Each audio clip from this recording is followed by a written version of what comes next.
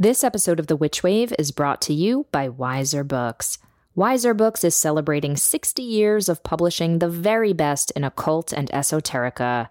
You can check out their extensive and inspiring range of reading material by going to wiserbooks.com. That's WEISER books.com. This episode of The Witch Wave is brought to you by The Pretty Cult. The Pretty Cult is an apparel brand whose love of tarot, the occult, and of course, all things rock and roll are put into every piece created.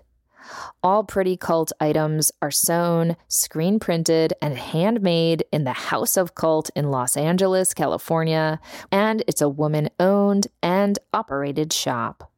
And now, Witch Wave listeners can take 15% off their first order with code WitchWave, all one word. So check out theprettycult.com. That's www.theprettycult.com and use WitchWave for 15% off your first order. The world is filled with bewitching people, and you might be one too. Welcome to the podcast where art is magic is real, and reality is stranger than dreams. I'm Pam Grossman, and this is The Witch Wave.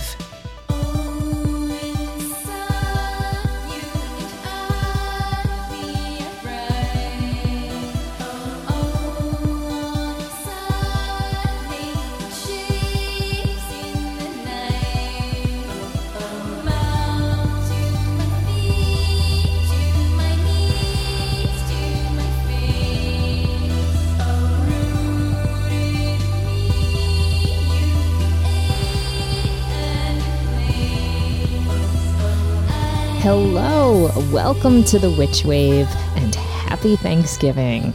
I hope you're getting ready to celebrate bounty and plenty and to work some gratitude magic over the long weekend. I've got a savory, saucy episode for you today because we're going to be talking all about that sinfully tempting character, the devil. Now, I have complicated feelings about Lucifer, as one does. First of all, being raised Jewish, for me, the devil was only ever a folkloric figure that other people believed in. Judaism has its own shortcomings, but I do feel fortunate that there's no real belief in hell to speak of. And when I was growing up, Satan was just not somebody we ever had to really think about that much. I remember being little and seeing cartoons where a character would have an angel on one shoulder and a devil on the other to represent the virtuous or naughty choices they might make. But I never had to be concerned with worries that Satan might actually be real. Once I was a teenager and more deeply drawn to both the art world and the world of the occult, I began to understand that there were those who not only literally believed in the devil, but who linked witchcraft with Satan worship. I was shocked and honestly kind of annoyed. My attraction to witchcraft had nothing to do with Satanism or evil or any kind of demonic goings-on. And historically speaking, those who have practiced various forms of witchcraft don't tend to believe in or worship the devil either. In fact, as I write in my book, the devil was a very minor character in Christianity until the Middle Ages, and the link between so-called devil worship and witchcraft wasn't really made until the 15th century or so. Of course, as we know, this turned into a widespread propaganda campaign rooted in misogyny and xenophobia, and it was spurred on by the publication and circulation of witch-hunting manuals, such as the Malleus Maleficarum, or the Hammer of Witches, which led to the tragic and horrific witch hunts of Europe and the New England colonies that crested in the 16th and 17th centuries. Though it's important to note that witch hunts still happen throughout the world as we speak. But beliefs about witches as depraved, devil-boning murderesses became popularized in the early modern era, and we still see these depictions in horror movies and religious fundamentalist contexts today. However, in the 19th century, following the Age of Enlightenment, witches, and by extension the devil, became re-signified by more progressive-minded folks as positive figures of rebellion, subversion, and liberation. The French historian Jules Michelet's 1862 book, La Sorcière, translated in English a year later under the significantly spicier title Satanism and Witchcraft, popularized the notion that early modern women felt drawn to satanic witchcraft because the church made them feel, at turns, judged, abused, unappreciated, and unclean. Michelet writes, quote, "The devil only, women's ally of old and her confidant in the garden, and the witch, the perverse creature who does everything backwards and upside down in direct contradiction to the world of religion, ever thought of unhappy womanhood, ever dared to tread custom underfoot and care for her health in spite of her own prejudices." Unquote. In other words, Michelet believed that witches and Satan were far more sympathetic to women's issues than the church was. And so, he reasoned, of course they held allure and even hope for women who did not fit the mold of pure propriety as was expected. Now, let's be clear. Michelet's history is extremely faulty and full of all kinds of his own romantic, racy, and fantastical notions. But it's writing by him and others who followed that arguably have led us to where we are today with our revisioning of the witch as a positive feminist figure. For me, in my own identification, the witch is where I tend to stop because, frankly, it's difficult enough explaining to some people that witches are actually wonderful without adding the devil back into the mix. Don't get me wrong, I get a kick out of devilish witch depictions in films like Rosemary's Baby and The Witch, and shows like Chilling Adventures of Sabrina. But there are those, like this episode's guests, Alexandra and Zachary James of the band Twin Temple, who see Satan also as a symbol of freedom, irreverence, and nonconformity, and who like to incorporate his, or perhaps her, iconography in their spirituality and creativity. In the conversation you're about to hear, we discuss why they think the devil is divine. But before we get to that, first, let's check and see what's come through on the Witch Wire. Who is it? Witches. Vinny writes, I've been waiting for confirmation on going to contract for a book I'm writing. I'm sure you are familiar with the painstaking game a weight like this plays on a creative person's mind. So I'm hoping for advice. I'm obsessing, and the longer I wait, the worse the obsession becomes. There are days when I know I should just be writing, but instead I'm completely distracted. I pull tarot every morning, and I often feel like I get this continuous message that I'm on the correct path and I just need to keep moving forward.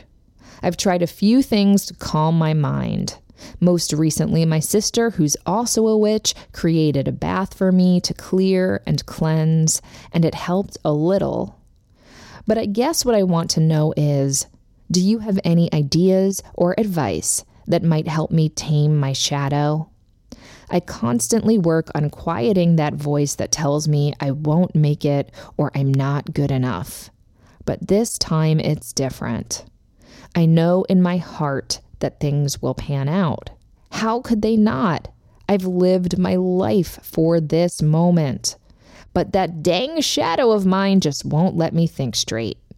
Any insight you can offer is greatly appreciated. Hi, Vinny. First of all, congratulations on being in the middle of your book project. So many people talk about the books they want to write, and you are actually doing it. I know firsthand what a difficult feat that is, and I commend you for going on this literary journey. But you are being bedeviled. Part of you knows that it's going to be okay because you are prepared, you are doing the work, and you have faith. But then another part of you is besieged by doubts and distractions. The creative process is a glorious pain in the ass, isn't it? I'll give you advice that actually came up in an earlier Witch Wave episode with the fantastic illustrator and writer Yumi Sakugawa. And that is to try having tea with your demons, or in this case, your devil. Because the thing about shadows is they never really go away. And often, if we ignore them, they just get bigger and louder and needier and more annoying. So I recommend you give your doubt devil a little bit of undivided attention. But here is the key. Put a timeline on it, a boundary. In other words, I want you to try having tea with your devil for no more than 30 minutes a day. And if you could do it even shorter, that's great too. What might this look like? Well, maybe you free write for 30 minutes and let your devil vent about all of the fears and anxieties that are lurking inside you. Maybe you meditate with the devil, or draw a picture of them, or light a candle to them.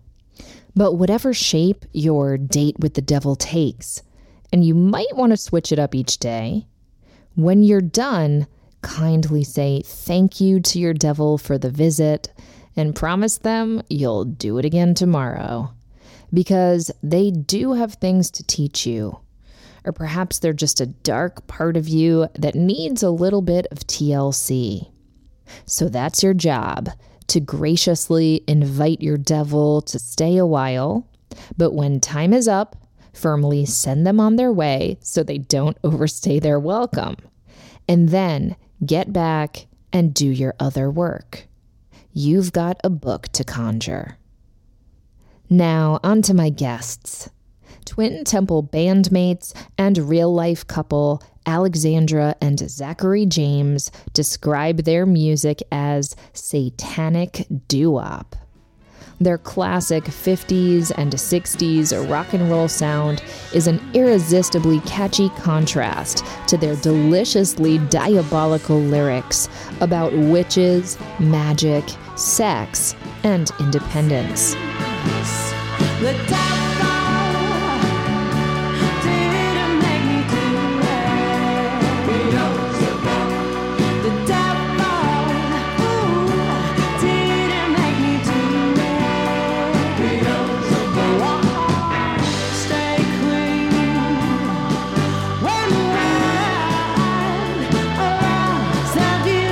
The Los Angeles Times has described them as, quote, like the Marvelettes if that group had pined after the blessings of Baphomet instead of the boy next door, unquote. And Vice has called their music feminist as fuck. As occult practitioners, Twin Temple also draw from their magical beliefs to create rituals on stage and on screen that are provocative, artful, and a damn good time. On this episode, Twin Temple discuss how they use witchery to craft their music, why radical politics and magic are sexy bedfellows, and some lessons they've learned from the Dark Lord. Alexandra and Zachary James joined me via Skype from their home in LA.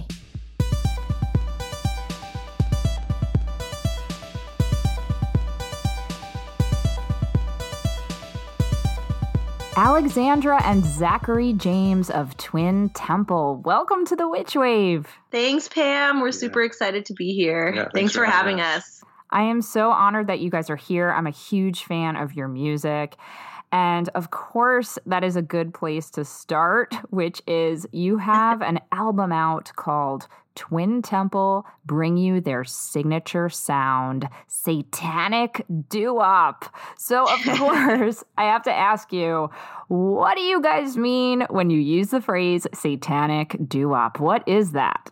It's kind of like a quick way of explaining what we do. In reality, we kind of draw from all sorts of classic American music, from country to the blues, gospel, jazz, early rock and roll, basically everything. But we really love the 50s and 60s, in particular doo-wop, which was, mostly angled towards teens. It kind of adopted barbershop quartet harmonies and nonsense backing vocals. Most of the topics were teenagers in love, 16th birthdays, that sort of thing. And then the satanic element, we're both satanic witches. We're students and practitioners of the occult. So that's sort of our other main love that features in the project. Yeah. So it's really just a synthesis, of our total beings really coming together. And that's the way it manifests. Yeah. Satanic doo-wop's the quick way of saying all of that. Absolutely. It's definitely an evocative image. And when I hear your music, for me, some of the names that come to mind are like the Ronettes and even a bit of the Supremes. Oh, absolutely. I gotta say Amy Winehouse, who of course was like super retro. Who are some of the other influences or the other kind of musicians that you really, really love just from a sonic perspective? Wow. Yeah. So many. We're really avid record collectors and music lovers. So you named a lot of the 60s girl groups, obviously, the Shangri-Las, the Crystals. We've got all those 7 inches. We wear them out. But, the sweet spot for us is really classic 50s and 60s rock and roll. That encompasses a whole lot, but everything from Roy Orbison and Buddy Holly. Of course, we love, Beatles and Elvis and all the major artists of that era. To be honest, we take a lot of influence from the early blues and country because in our minds, that's sort of like what formed the basis of rock and roll in America. So obviously Robert Johnson and Blind Lemon Jefferson. And Big Mama Thornton. We love metal as well and harder rock like Alice Cooper, and it's kind of a constant. Yeah, anything rock and roll is fine. Totally. Getting a bit deeper into like the blues especially, the figure of the devil shows up in so many old blues songs. You already mentioned Robert Johnson and there's so many other great songs about the devil and putting bad luck on you or trying to, sign your soul away in order to have certain gifts or have certain love come your way. I know that you are practitioners of what you call satanic witchcraft, and believe me, we're going to talk all about that. But just from a figure, from kind of like an archetypal perspective, did specific devilish songs inspire you too? Like certain blues songs or anything like that? I actually love early blues for its inclusion of a lot of the folk magic traditions in the South, in particular hoodoo and voodoo. Along with the devil, you also have all sorts of hoodoo references, from the classic love spell of putting blood in a man's coffee or pasta sauce. You have hot foot powder. Like, a lot of the early blues music really encapsulates and covers the hoodoo tradition, which I love for it. The deeper you dig into a lot of the lyrics, the more you'll find out about hoodoo practices and folk magic practices of the era. As far as the devil, I think really why that has sort of become synonymous with early blues musicians and early blues is this is a music of the oppressed in America. So this is primarily coming from Black and lower class culture, disenfranchised members of America. And in many ways, a lot of the originators of this style of music were being demonized and oppressed by mainstream America, by the government, by Jim Crow laws. So in a lot of ways, I think they're using the symbol of the devil in the same way we are, in terms of transforming something that was used as an epithet to oppress in order to self-empower instead, and saying, yeah, I sold my soul to the devil for the powers to shred this guitar, basically. But I think it comes out of that outsider mentality and as a way of aligning yourself with what was used to oppress you. Absolutely. Now, you guys use the devil in so many of your songs and so many of your visuals. You've got songs like Lucifer, My Love, which is one of my favorite songs. You have a new single called Satan's a Woman. You're constantly singing about Beelzebub and, all of the different names that there are for the devil. But you're not just singing about the devil. Your visual references, both on your album covers and in your performances, I mean, they're super dark. They look to the passing viewer like the hard, scary, occult shit, right? There's drinking blood. There's like playing with ideas of human sacrifice, like all the scariest things that people say about witches or devil worshipers. Like, you guys are leaning into it pretty hard. So, and also I think done with a spirit of both wit and irony and sincerity. And I'm just kind of wondering, like, let's just start from the beginning. Like, why Satanism? Why the devil? Why are you guys embodying this so deeply in your music and in your image? For Zachary and I, we both feel that we were born Satanists, which when we're using that term Satanist, we're personally using it to mean someone who feels outside of mainstream culture, someone who, to a certain extent, rejects conformity in the status quo when it doesn't serve the self, and really about championing the individual and expressing the self are kind of the ideals that encapsulate our core, I would say, personality. For me personally, growing up as a first generation, my parents both immigrated here to America, also being from a mixed race background, I remember I got my first death threat at age 5 from the neighbor over the fence who said he fought wars to get rid of people like us. And so very early on, it dawned on me that I was not really part of this sanctioned mainstream culture that somehow is on TV or that you're supposed to be. And it's sort of just as I walked through life and as I learned more about the occult and I found ways to express myself through art and poetry and literature and music, all of these things sort of just furthered to shape my identity as what I felt was an outsider, because I saw and I still see a lot of things that are wrong with society today. And being quote unquote different growing up, it meant that I always sort of felt like an other. And I always felt that unless you were basically cisgendered, straight, white, Christian, male, then all of a sudden you're the other. And that's really what I embrace as being a Satanist, because it allows me to take those things that have always been held against me, being an outsider, expressing myself through art and poetry and music. All of these things have now become tools that I use to empower myself. So to me, that's really what Satanism encapsulates, and one of the reasons why I proudly identify as a satanic witch as opposed to any of the other traditions out there. Zach, is it the same for you? Like what brought you to start embodying satanic witchcraft, if that's the right phrase for it? We both feel like we were kind of just born this way. So it's really just more of just after reading more literature, like diving into the occult, and then seeing like, oh, there's a kind of right-hand path, there's a kind of left-hand path, and then exploring these different avenues.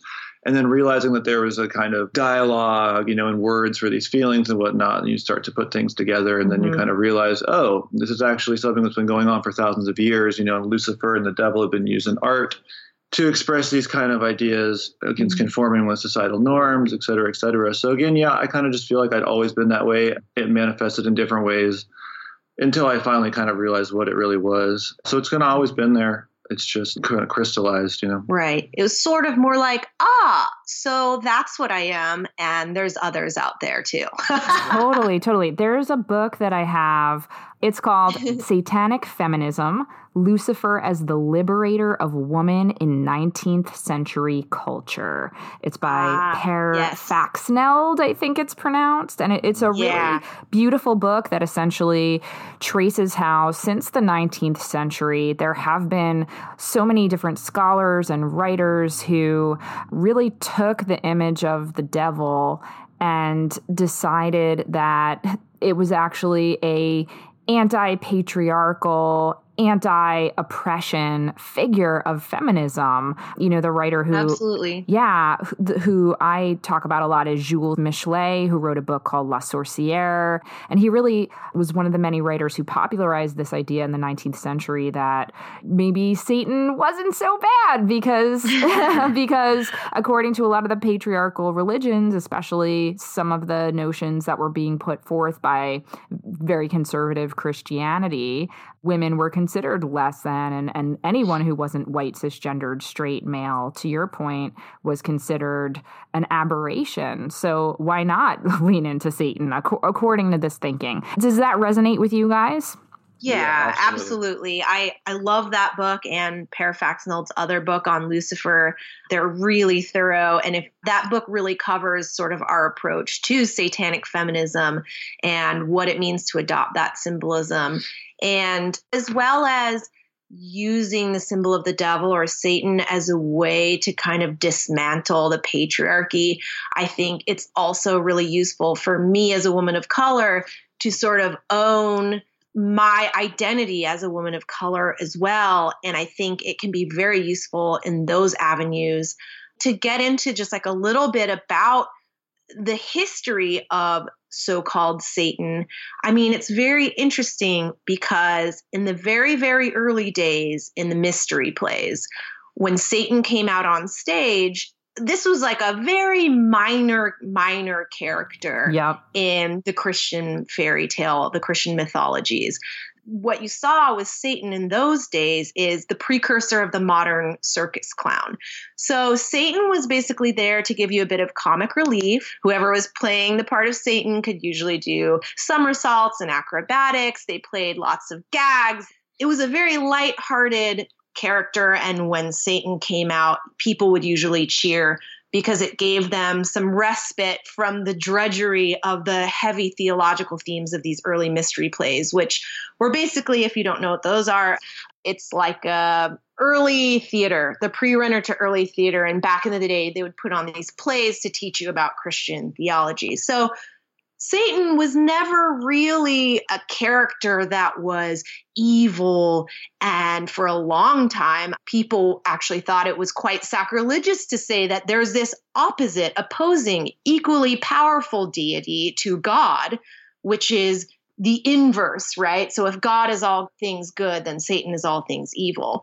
What's interesting about that symbol is it didn't even come to play into the early modern period when you have the beginnings of capitalism, of colonialism. Calling someone satanic or a Satanist as an epithet didn't emerge until you had these existing world powers going into other countries and taking not only people's livelihood and lives, but land and enforcing people into slavery. So all of a sudden, you find in that period, calling someone a devil worshiper was this incredibly handy way to say, oh, well, guess what? They deserve it. The Native American rain dances are demonic devil worshiping. Yeah. The people that they encountered are all of a sudden Satanists in league with the devil. And two things happened. They had to be converted to Christianity and they had to be enslaved, oppressed, murdered on a mass genocidal scale. When we talk about using Satan as a symbol, it comes with all of that history. It comes with saying, you don't get to oppress me anymore. You don't get to say that because what I am doing is different, it's devil worship. Because I am a woman, because I am of color, whatever it is that makes me different, you don't get to say I'm satanic anymore because I'm saying that about myself. I'm owning it. I'm donning the vestments of that which is feared. And I'm using this now as a tool of empowerment. So you can't do that to me anymore. And that's really what, for us, saying Hail Satan and calling ourselves satanic witches is really about. And it's also about acknowledging as above, so below, and that we are microcosms, as self-deification is also very key. Yes, loving the self and its myriad forms. Talking about as above, so below, you guys really have a lot of these kind of doublings or juxtapositions of opposites that runs throughout everything you do. I mean, even the term satanic doo-wop. Some people might think that's, I don't know, maybe not an oxymoron, but kind of a contradiction in terms. Yeah, you call yourselves Twin Temple. You're playing with all of these different tropes that seem to be in opposition to each other, but you kind of rub them together and make this beautiful alchemical friction that becomes your music.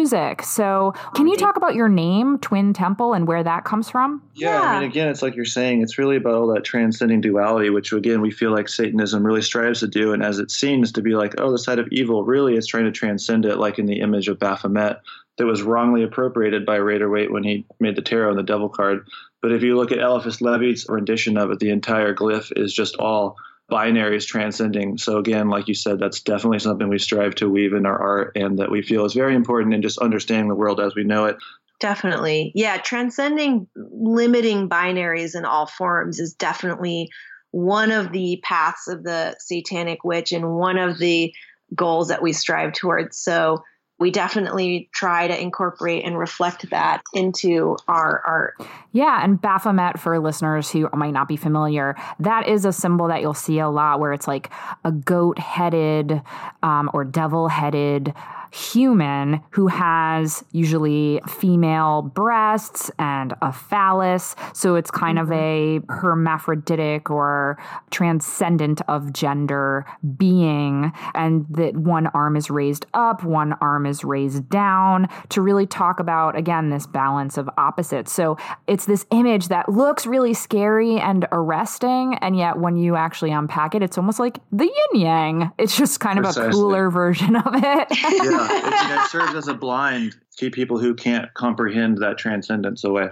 Yeah, that's great. On that note, we're going to take a quick break and we'll be right back. Hey, honey, a package arrived for you. It's gigantic. What's in it? Hooray! It's my Mithras candles. That's a lot of candles. Have you seen them?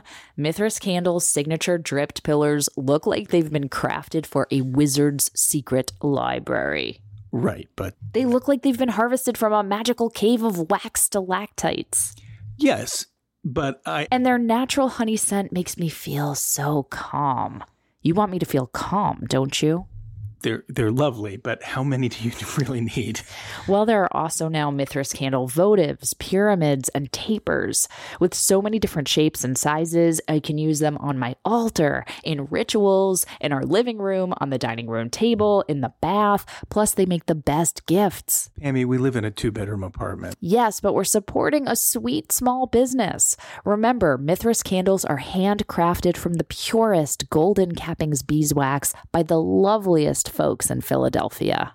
Well, I was made in Philadelphia too. Synchronicity, Matt. See? I'm glowing just thinking about it. Okay, well, giant boxes of Mithras candles being carried up the stairs it is. And if you did want to get me some more candles, just go to mithrascandle.com and use offer code WITCH to get 10% off. That's M as in magic, ITHRAS candle.com and use offer code WITCH for 10% off. Got it. Offer code WITCH at mithrascandle.com. Just pretend to be surprised. We never had this conversation. I like sex, use it to manifest. My pleasure comes first. I throw a mean curse, do magic with my clothes on. Yeah, I get what I want. Yeah.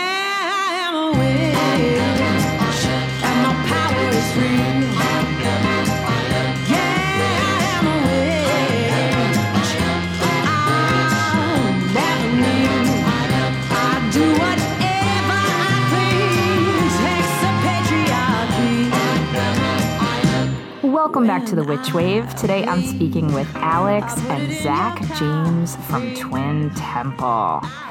So we're talking a lot about kind of re-signifying this scary, literally satanic archetype, Satan himself, as something positive. And of course, that is something I relate very, very much to in regard to the word witch and the identity of being a witch, which, you know, still to this day, people hear the word witch and they think that perhaps it means something evil or diabolical.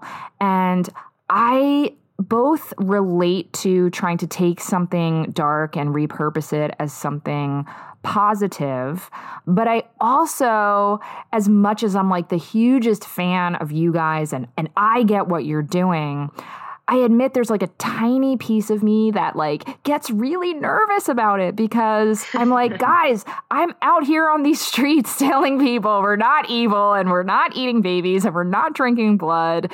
And there you guys are like smeared in blood, you know, dancing with knives. I mean, singing about literally being evil. So yeah, I have a little bit of like conflicting feelings about it just from like a PR standpoint of what it means to be a witch. And I just wonder, like, what is your thinking about that?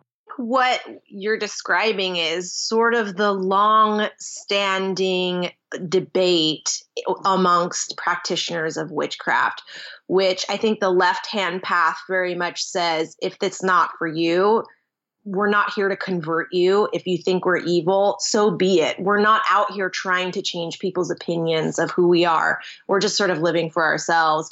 Then there's also the right-hand path, which I think Alexandrian witchcraft, Gardnerian witchcraft, very much Theosophical Society. A lot of the Wiccan traditions are trying to change the public's perception of the witch and saying, look, this is a fertility tradition, or, you know, this has nothing to do with evil and whatnot. Personally, I understand both approaches as well, but to try to prove myself, to change the public's perception of me, is not just something that resonates with me as an artist. Like, I much prefer to play with people's fear response, ignorance, and use it as something kind of fun. Like, yeah, you should be scared of me.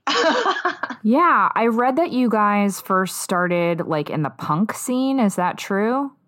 Yeah, absolutely. Both Zachary and I came from the punk scene here in LA.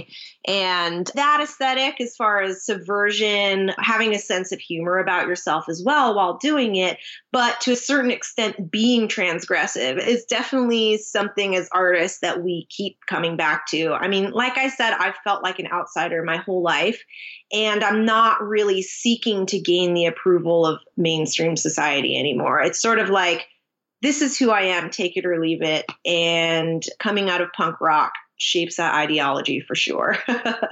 Yeah, it's this idea of taking the things that society teaches us are taboo and reclaiming them, or really kind of exploring where those ideas come from, and in some ways making fun of it. I mean, I brought this up earlier, but I do think there's a lot of humor in what you guys are doing. Would you agree with that? Yeah, 100%. I think that for us, it's like people are always like, well, is your art serious or is it humorous? And it's like, well, it's both. I mean, I don't think one excludes the other. We're definitely having fun with it. I mean, a lot of times when we're writing lyrics, you know, I'll be cackling like the wicked witch that I am about some of the lines, because for a long time, we didn't incorporate our spiritual or philosophical identity as witches or Satanists into the music. No. I always felt like, oh, I can't say that. And then one day I kind of had this realization, like, why? Who says I can't say that? That's just me stopping myself from fully putting my ideas out there. So that was kind of a turning point with Twin Temple. We'd sort of gotten really sick of playing the game, really, and telling ourselves what we could and couldn't do and why, because this is just always the way it's done. And with Twin Temple, we're like, we're never quitting our day job. We don't care. We're literally only making Twin Temple for ourselves as our magical child. Yep. That's when it all took off. Yeah, and funnily enough, that's when other people started being like, well, hey, I like, you know, Roy Orbison and Satan too. So I have to ask, you said you're never quitting your day jobs. Have you since quit your day jobs? We actually recently just got to quit our day jobs. Congratulations. Do you feel comfortable sharing what those day jobs were, or would you rather keep the mystery preserved? Oh, perhaps we'll just leave it mysterious and let people think that it was performing black masses. It's not very exciting. Well, I think what is exciting, though, is this notion that you guys were making music for a really long time. You had day jobs like so many of us creative people have had to do or still have to do. And yet it wasn't until you stopped censoring yourselves and fully allowed yourselves to be integrated and be as dark as you want to be that, you know, this took off. And now look, I mean, you guys have a massive fan base that's growing. I know you're currently touring all over the place. I mean, it seems like the sky is the limit for you guys, or maybe I should say the cemetery is the limit. I don't know. Hell? Yeah, how you invert that one. The cavern below is the limit. Catacombs. Anyway. Exactly. And what kind of reaction have you gotten from your fan base? Like who tends to be a quote unquote typical Twin Temple fan, or does such a thing not even exist? The beautiful very thing ranging, is, very eclectic. It's very eclectic. I mean, you see everyone from goths to horror fans to people who like old school classic rock and roll to other Satanists, witches, occultists. It's really ranging. Drag queens. Really goes all over the map. Yeah, try to be as inclusive as possible. That's been something that's been really exciting for us to see, is like, what really makes it all worthwhile is when we're meeting fans afterwards and people come up and be like, oh, well, I never really felt welcome in rock or like metal or in concerts necessarily before, but then I hear you guys talk about how much you love, you know, the LGBTQ plus community, or, you know, seeing people of color out at the shows.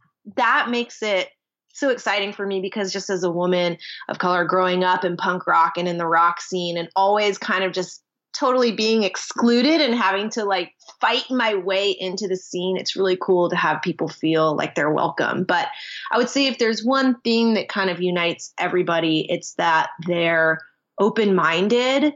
And I think to a certain extent, a lot of us feel like outside of mainstream acceptable society in one way or another. Exactly. Now, you guys have talked about how this is your spiritual practice too. These aren't, or at least it doesn't seem to be simply like costumes you're putting on, that you're not Elvira, right?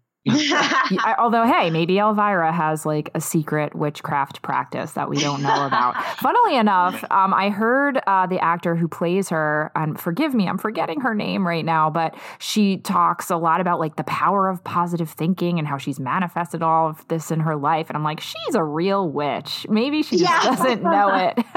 Yeah. You know, it's funny. You see all these subconscious witches. Yeah.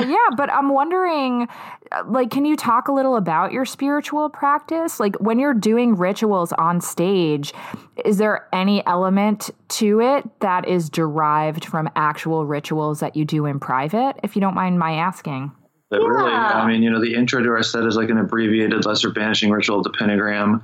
Again, like sometimes they're not the full ritual because we don't want to sit there and repeat it 8 times because it corresponds to the mercurial sphere, you know? So it's like... Some things don't look as cool on stage. We adjust them to be right for the stage. Yeah, it's art. So it's not like here is the lesser banishing ritual of the pentagram as practiced by Israel Regardie or something like that. It's more just like we're putting in all these different flavors and references from the traditions we come from. I'm highly influenced by the Alexandrian tradition. So at the conclusion of our show, we have an homage to the Great Rite with the chalice, and in our case, an inverted cross crucifix instead of the blade that symbolizes the Great Rite. We do have a satanic altar, and some of those pieces we do practice with at home, on stage. Yeah, other ritual tools we leave just for home. There's kind of like different sets, but there are. We call them our stunt doubles. Well, I'm also really interested in performance and art in the continuum of magic, because I do think there's such a big overlap there. Have you had moments on stage where you're doing, let's say, the lesser banishing ritual of the pentagram, and it actually makes you feel similarly, or you have, a magical result that feels, I don't know, as tangible as such things can feel, even when you're doing it on stage versus when you're doing it at home? Oh, absolutely. I mean, in many ways, the act of performing and putting on a concert is a magical ritual in and of itself, because you're all in a room. Yeah. There's your coven. You're raising energy and you're directing it towards a purpose. I mean, it's typically a good time for all. Yeah. It's a pretty great intention. What we usually write rituals on stage. We've done satanic baptisms. We've even done satanic weddings on stage. Oh, one that was really crazy. We did a ritual involving Hecate. It was really funny because I don't even know if everyone knew the symbolism of Hecate per se, but as we began to evoke her, people started wildly barking like dogs in the audience. Yeah, it was wild. That's incredible. And for listeners who might not know who she is the Greek goddess of witchcraft and of liminal space and of herbs. Some say poisonous herbs. And she is associated with dogs often and skeleton keys and so on. So the idea of people barking is pretty powerful. Definitely has a Hecate vibe.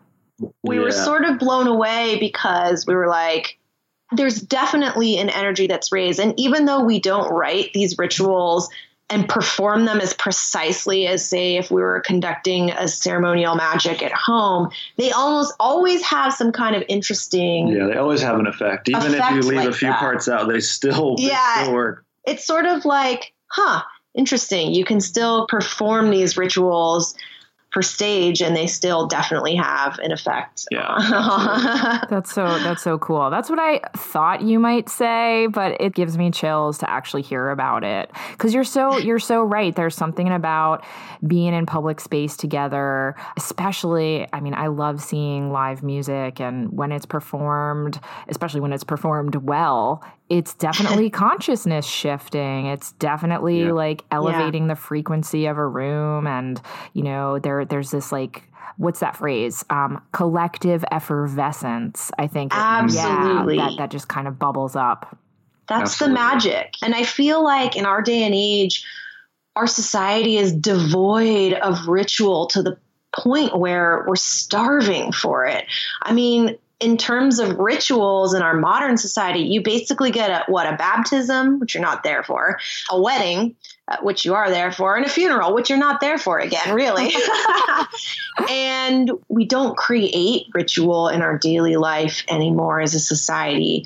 We don't even really have very many coming of age rituals or anything like that, or even very many opportunities to enter an altered magical space. So that's why I feel like it's important for us to bring that to the stage and to try to create a different environment, an altered experience, a magical space for people, because we're so lacking in everyday life. Absolutely. Absolutely. On that note, we're going to take another quick break and we'll be right back. I adore House Witch Home and Healing. It's a modern metaphysical lifestyle boutique in Salem, Massachusetts. Yes, Witch City itself. House Witch sells handmade goods, witchy gifts, and work by local artists. But you don't have to be local to shop there because they also have an incredible online store. If you go to housewitchstore.com/shop, and that's house spelled HAUS, you'll also get 13% off your order when you use offer code WITCH. So go to housewitchstore.com today. It's your one-stop shop for magical products made with style, craft, and care. This episode of The Witch Wave is brought to you by The Threshold, The Emperor and Your Year Ahead, which is an online journey taught by intuitive tarot reader and teacher and former Witch Wave guest, Lindsay Mack. The Threshold includes a beautiful workbook with special exercises and spreads, as well as hours of pre-recorded audio downloads about the medicine of the year ahead, including lessons on releasing the Hanged Man and bowing to the lessons of 2019, welcoming the Emperor as our card for 2020, and exploring the fours of the tarot as medicine. To sign up or learn more, visit www.lindsaymack.com/threshold2020. That's LINDSAYMACK.com/threshold2020. If you're curious about Lindsay's other offerings, all other workshops and courses at lindsaymack.com are 10% off during the month of December using the code WILDSOULDECEMBER at checkout. So go on ahead, check out Lindsay Mack's new course, The Threshold, and sign up for 10% off her other offerings at lindsaymack.com using offer code WILDSOULDECEMBER. Lucifer, my love.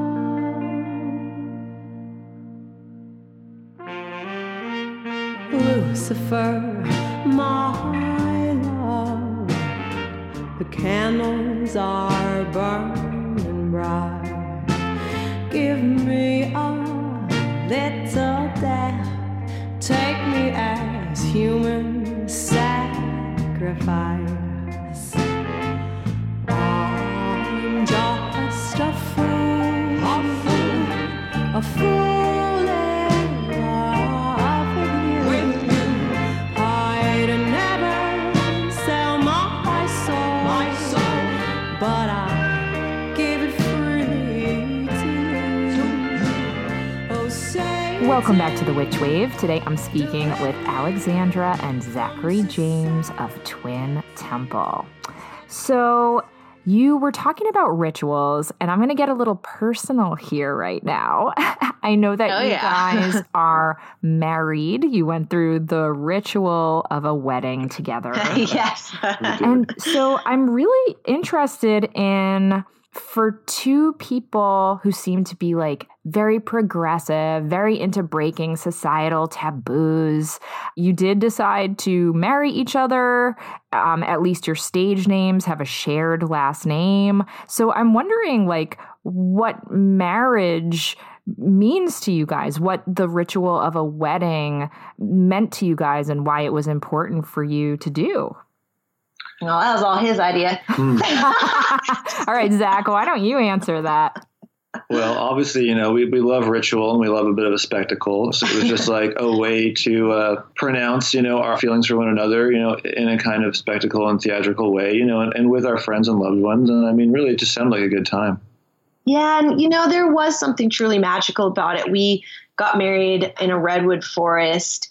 And as we were saying our vows, this warm breeze started blowing through all the trees, and it kind of felt like it blew through me and Zach. And we almost felt like, I don't know, the forest sort of blessed our unholy union. And I'm definitely glad that we did it. For sure. It was fun. It was like we were kind of already married to one another in our minds anyway, but this was just a cool ritual that we could perform with our friends and family. Yeah, when was this? When did you get married? September 2015. Yeah. Lovely, lovely. And I don't even know the origin story of how you met each other. Can you tell me your kind of meet cute, if you will? Well, yeah, we met at a show, actually, a punk rock show here. We were teenagers back then. Yeah. And it was sort of like love at first sight, really. But Zachary was 14 at the time. And I was like, here you go. Call me when you turn 18. Just kidding. But yeah, we sort of like circled each other for many years. We actually kind of on and off collaborated with each other musically. Zach filled in playing guitar and even bass in my band. Yeah. And then we were living, you know, in LA, and just kind of one thing led to another. And we started actually dating, and there you go. Awesome. And when did you guys start doing magic together? Oh, that's a good question. Together about 10 years ago, we started. We'd always been kind of solitary witches. I actually don't really like practicing in a coven, to be honest. And I'm more of a lone practitioner, and funnily enough, Zachary is too. So we're kind of... It took some time, I feel like, for our paths to fully merge too, you know, it's like you come into it and you both have your own kind of personal thing. And then over time, it's just like getting to know someone. Over time, you kind of become more and more like one another as well. Yeah. And we still do have things varying practices that one another don't do. Mm-hmm. We have our own little focus. Yeah. Yeah. I'm really interested in collaboration as a magical act. I think there's something so powerful that happens when two people, you know, whether platonic or romantic, when just two people get together to make something. Can you talk a little about your process of writing music together? I mean, it is a magical act in many ways because you're taking something from the unmanifest and making it manifest. And with us, we very much view Twin Temple as our magical child. So it's not quite me, it's not quite Zach, but it's this third entity that we give all of our life force. Yeah, exactly. It's sort of our egregore. Yeah. In terms of writing, I mean, we both collaborate on everything, but then we also have our own departments. Like for the most part, I write all of the lyrics, vocal melodies, and Zach does all of the arrangements, compositions, stuff like that. But each song, I mean, it really varies from piece to piece. Like with Lucifer, My Love, I was like, I've got this song, here's how it goes. And so Zachary arranged, you know, guitars underneath it. And then we sort of went in, we started to do pre-production, tinkered with one another. Yeah, continue arranging. But it's like once we get the like general idea down of like lyric, melody, and music, then we we start to demo it out ourselves, and then we're both kind of hands-on in all the parts at that point. Right. Or Zachary will sometimes bring me melody ideas on guitar, and I'll be like, oh, that'll work perfect with this other thing. So it's always kind of varying, but I mean, we sort of specialize in those areas, and then we'll always peek over each other's shoulder and be like, oh, cool, what about this? What about that? And we do all the final edits together. Right. So it's like we're both on board with every single note, every single word, we have to basically agree on, which is not always easy. Totally. I mean, honestly, like the kind of cliche of rock marriages and rock relationships being rocky, like comes to mind. So my hat is definitely off to you that you're pulling it off. And, you know, it seems to be going so well. I mean, the music you make is really wonderful. And I know you've been making music together for a long time, but do you remember the first kind of satanic flavored song that you wrote together? Yeah. I do actually, yeah. Was it Femme? I think it was a version of Femme Fatale was the first, like, I'm evil and I'm here. Yeah. Because we took a couple years off. We had solo projects before this band, and it was kind of ridiculous because we had the same backing band. We were writing each other's music. We were playing in each other's bands. And we're like, why are we doubling twice, basically? Yeah, we're like, you know what? Let's just scrap that and do a project together. And it seemed like an exciting thing, but it was like, how do we combine all of our loves into one project now? Because for so long, we'd sort of been used to having it our own way with our band. So we're like, all right, let's really sit down and take our time with this and make something that we're really excited about. Yeah, so we wrote for like 2 years, just experimenting. We wrote tons and tons and tons of songs trying to find, well, what's the thing where we're really excited about? And when it started clicking, I believe Femme Fatale was sort of the breakthrough song where we're like, well, as Zachary said, we're here and we're evil. Yes. And we like 50s rock and roll. What are some of the other songs, whether newer songs or older songs, that really felt like things started to click for you? Lucifer, that was a big one where it was like, okay, this is really something now that we can continue to do. You know, we were pulling from like New Orleans and Dr. John and all this other stuff, but I think Lucifer was the first one that felt really, really like Twin Temple. Yeah, and I think that's when we started saying, oh, this is like satanic doo-wop. Yeah, that's when it really became clear. Because I think we'd been listening to one of those old splatter platters. So like in the 50s, they had these songs where, you know, the teenage boyfriend dies and they'll have an extended spoken part a lot of times. It's like a doo-wop trope. And I love them. I absolutely love when they get serious and they do the spoken part in the song. I was like, oh, how amazing if I could incorporate that into a song. But it was sort of like, how do you do it in a way that isn't just pure kitchen camp? Like, what's something new that we could bring to it? And so I was kind of mulling that over for a long time. And when we basically wrote this doo-wop love song to Lucifer, I was like, here's where my dramatic spoken word part goes.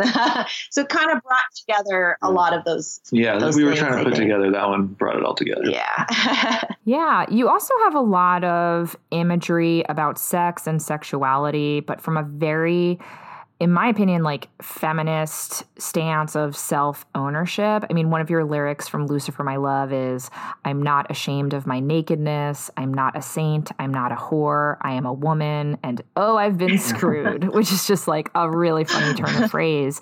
And then one of your new songs, which I love so much, of course, which is called I Am a Witch.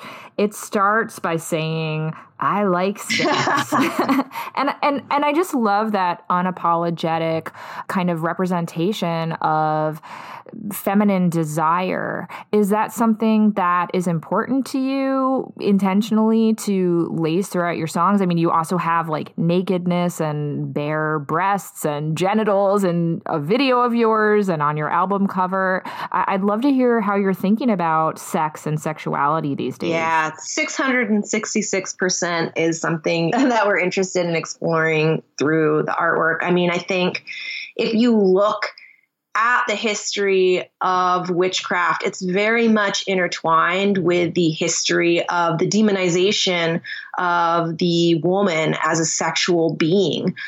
The Malleus Maleficarum is almost completely obsessed with what women do sexually when doors are closed with the devil. It was almost like this disgruntled priest's pornographic fantasy of women and finding a way to be able to express those repressed desires. And I think that for so long, sexuality in general has been very taboo, but I feel that controlling women's bodies in particular is a symptom of living in a patriarchal society. And it's something that we're really looking to break down. Also, we identify as left-hand path practitioners, and we work with sexual energy quite a bit and sex magic quite a bit in our own practice. We don't view sexual or energy or sex as something dirty or to be ashamed of. We just view it as energy that can absolutely be harnessed in magical ritual and for pleasure.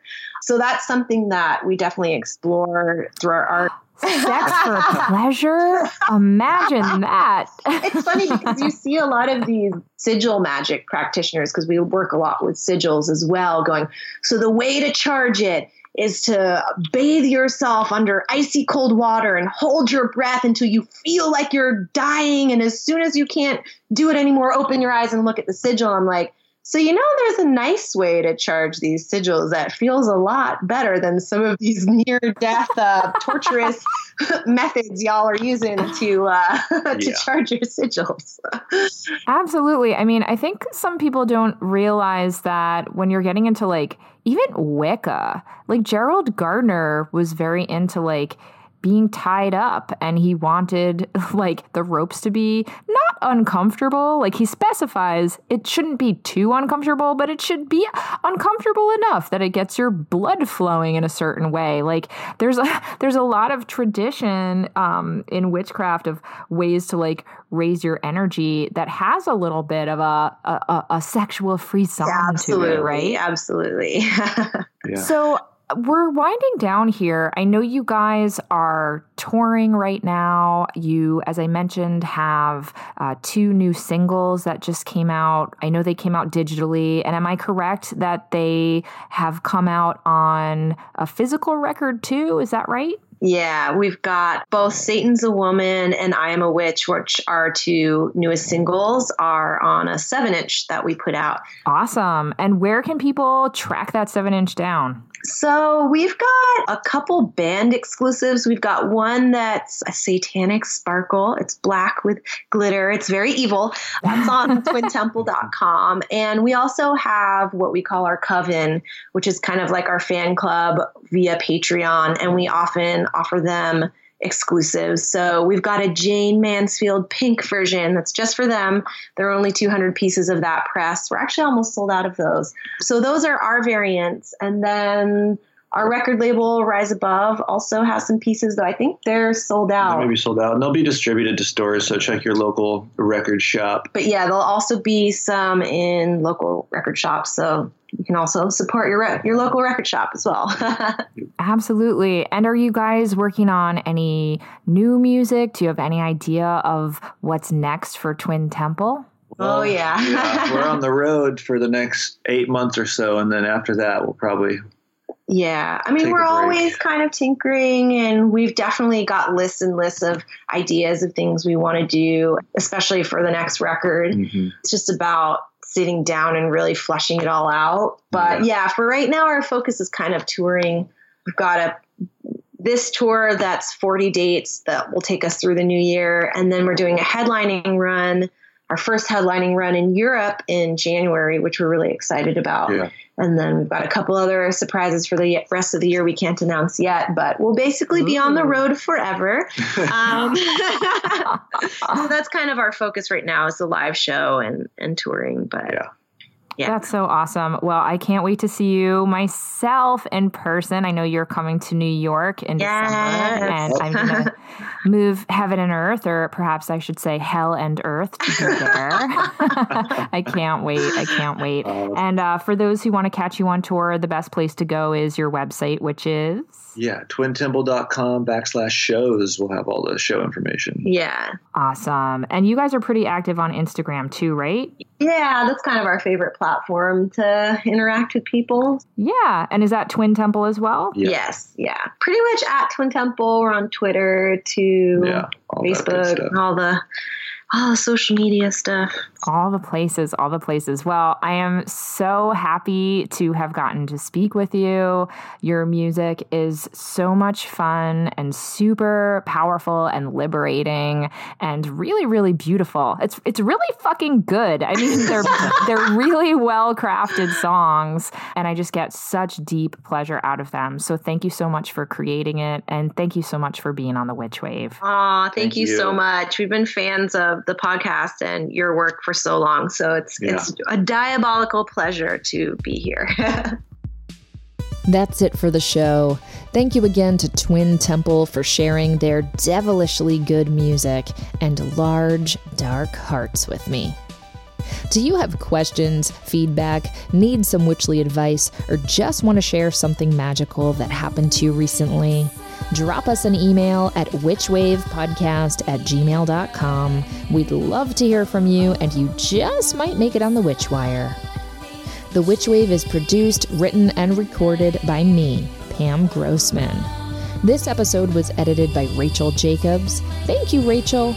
And myself. Our theme music is the song Hand and I by Lycanthia. Special thanks go to Matt Freeman and Chiquita Pascal. You can check out information about this and other episodes on our website, and now buy Witchwave merch at witchwavepodcast.com. Please subscribe to us on Apple Podcasts and give us lots and lots and lots and lots of sparkly stars. It really does make a big difference and helps other people find the show. You can follow us on Twitter, Instagram, and Facebook at WitchWavePod, and check out my witch emoji for iPhone by going to witchemoji.com or downloading it in the App Store. And please consider ordering my book, Waking the Witch, which is available everywhere now. Thank you so much for listening. Witches are the future. I'll catch you next time on The Witch Wave.